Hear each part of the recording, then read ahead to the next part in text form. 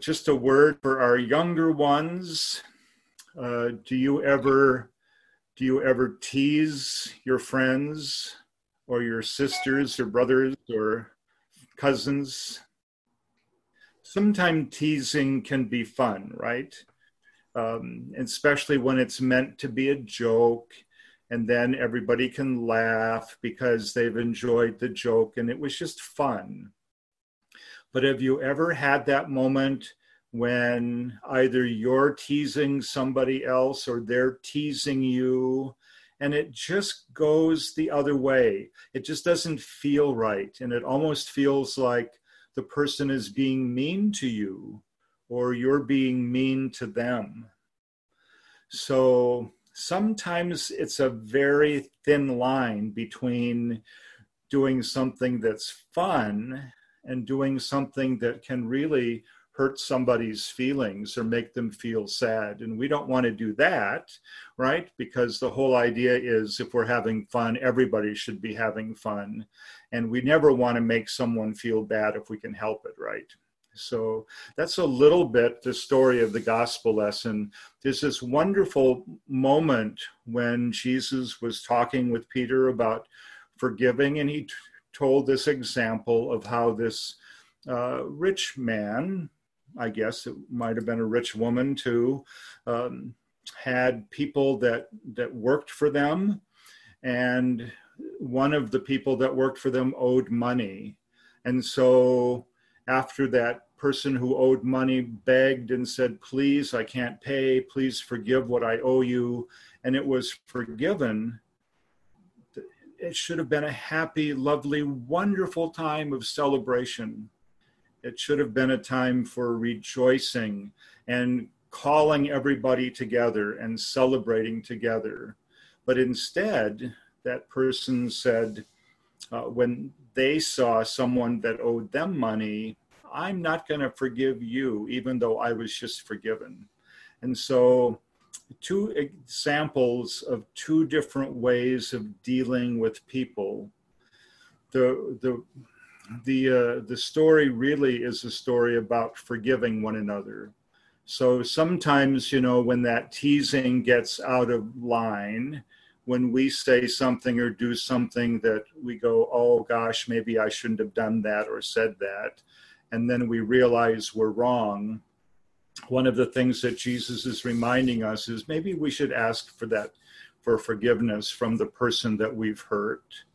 Or if somebody hurts us and they ask us for forgiveness, that's really what this lesson is about. We should forgive them because, people are going to hurt us a lot in our lifetime. And if we start saving up all that anger and resentment and that hurt, it's just going to not be good for us, not going to be good for them, it's not going to be good for the church, it's not going to be good for the world.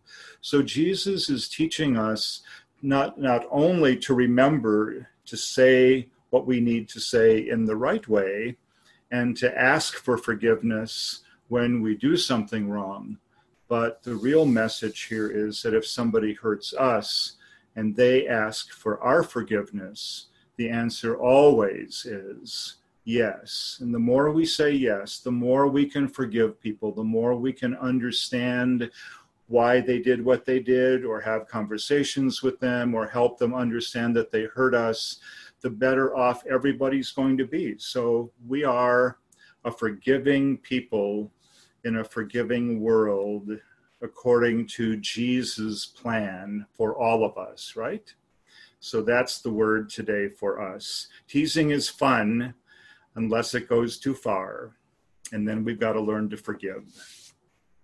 So now a word for the older folks among us. I don't know if it's good to live with limits. We all have limits, though. We spend a limited time on this earth. We deal with physical and intellectual limitations.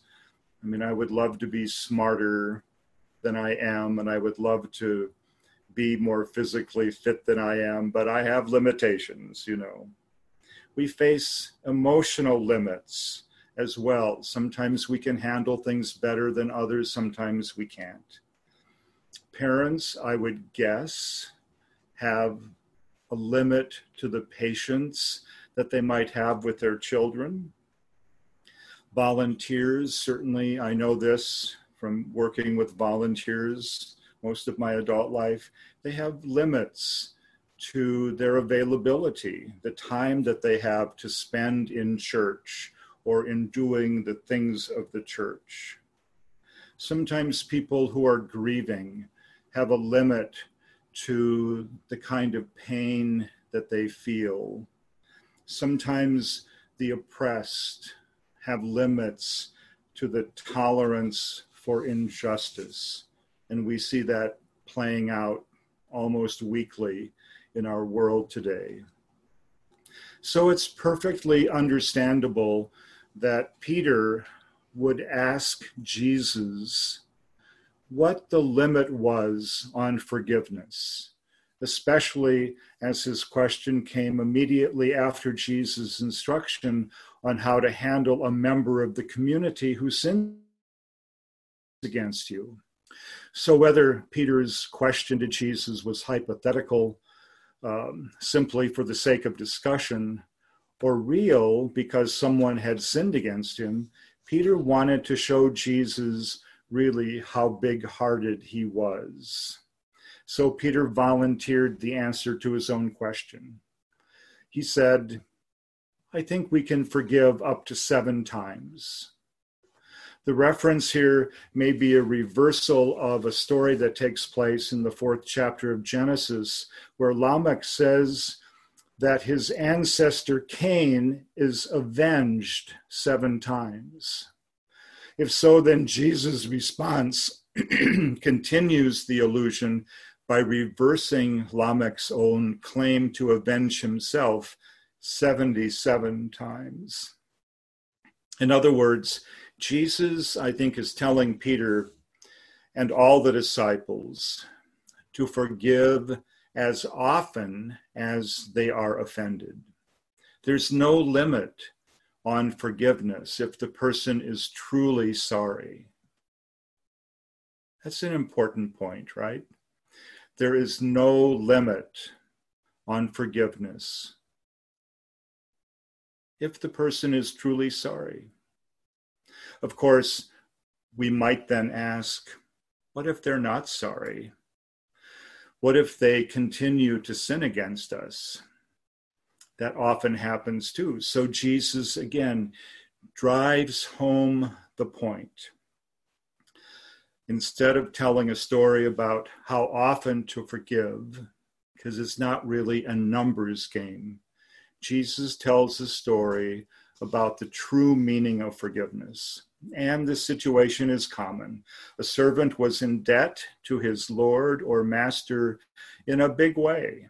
The modern equivalent might be tens of thousands of dollars that we might owe to a credit card company or to a bank, and we can't possibly pay it back. So the master in question has a simple solution. I'm going to sell him and his family and whatever property he has.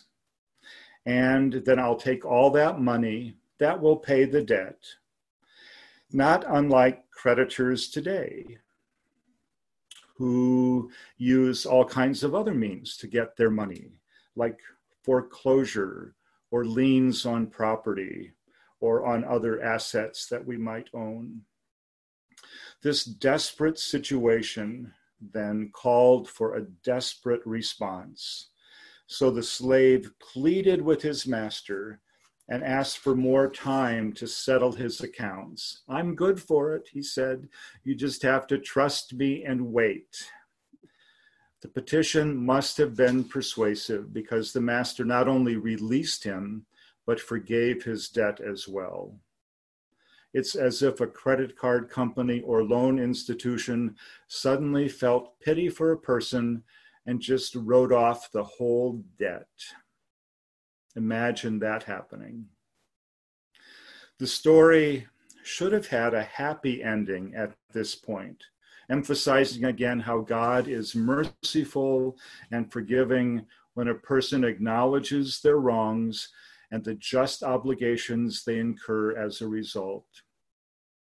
But as the story goes on, because it's not about God's response to our moral debts, but about our response to one another's debts, as that slave left that master's presence, note the symbolic distancing of himself from the forgiveness that he had just received from God or from the Lord. Free of debt now and of punishment, he came upon a fellow slave who owed him just a small amount, single digits rather than multiple digits. And instead of following his master's example and celebrating his good fortune by forgiving this minor debt, he abused his fellow slave and demanded payment. The debtor struck the same self-effacing pose as the first slave. He started to beg for more time, said, "Please, trust me, I'm good for it." The response, however, is exactly just the opposite of what the first slave had received. The first slave had the second one thrown in jail, where he could not possibly earn any money to repay the debt. It appears from this action that the first slave didn't really want the money so much as the satisfaction of making that second slave suffer. But his wicked indulgence didn't last very long. Other slaves heard what had happened. They reported back to the master, who immediately revoked his forgiveness and handed the wicked servant over to torturers. This long answer to Peter's very simple and short question about how often should we forgive can be summed up this way, I think. We are to forgive others as often as we have been forgiven by God, which is as often as we sincerely ask for God's forgiveness. We welcome this limitless spirit of forgiveness from God to ourselves. I mean, we really do, don't we? We talk about how forgiven we are because of God's grace. But sometimes we find it difficult to imitate that same spirit in our relationships with others. Perhaps the advice of Paul in the second reading today can help us head off the need for such forgiveness. In writing to the Christians in Rome, Paul plays down the differences among us that often lead to harsh words or divisive judgments or hurtful actions. So what, he asked, if someone eats meat and others are vegetarians? What difference does it make if some think Christmas is more important than Easter, or singing hymns is a better way to praise God than meditating silently or reading scripture? There is no difference in these matters, Paul says. If anyone is doing them for the glory of God, they are good. In other words, Paul reintroduces priorities that should govern the Christian life. It's not insisting on incidental practices and personal preferences.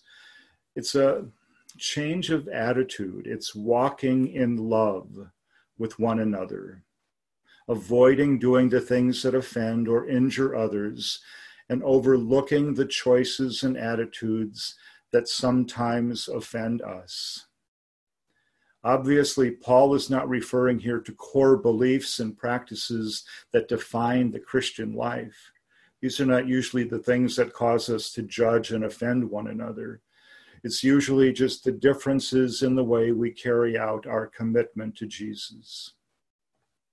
Needless to say, there are times when one member truly does sin against another. We sometimes violate a trust. We sometimes speak a falsehood. We sometimes disrupt a family. We damage a reputation. Those are things that can happen even in churches. At such times, assuming the offending person expresses sorrow and asks forgiveness, then what does Jesus expect from us? Jesus expects that we'll have the same pity and compassion as God has with us, the same forgiveness, the same grace, the same love, the same going out of God's way to say to us, you are still part of my life. You will always be part of my life. You'll be part of my life forever. I am your God and you are my child. And so that is the model on how we deal with people, even in our own church family or our own families or our own communities that hurt us. We are all servants in some way. And we are beholden in some way to God's mercy and grace. But God gives us this wonderful opportunity to say, this is what it's like to live under God's grace and to have forgiveness. And I'm going to show the world how it works. Amen.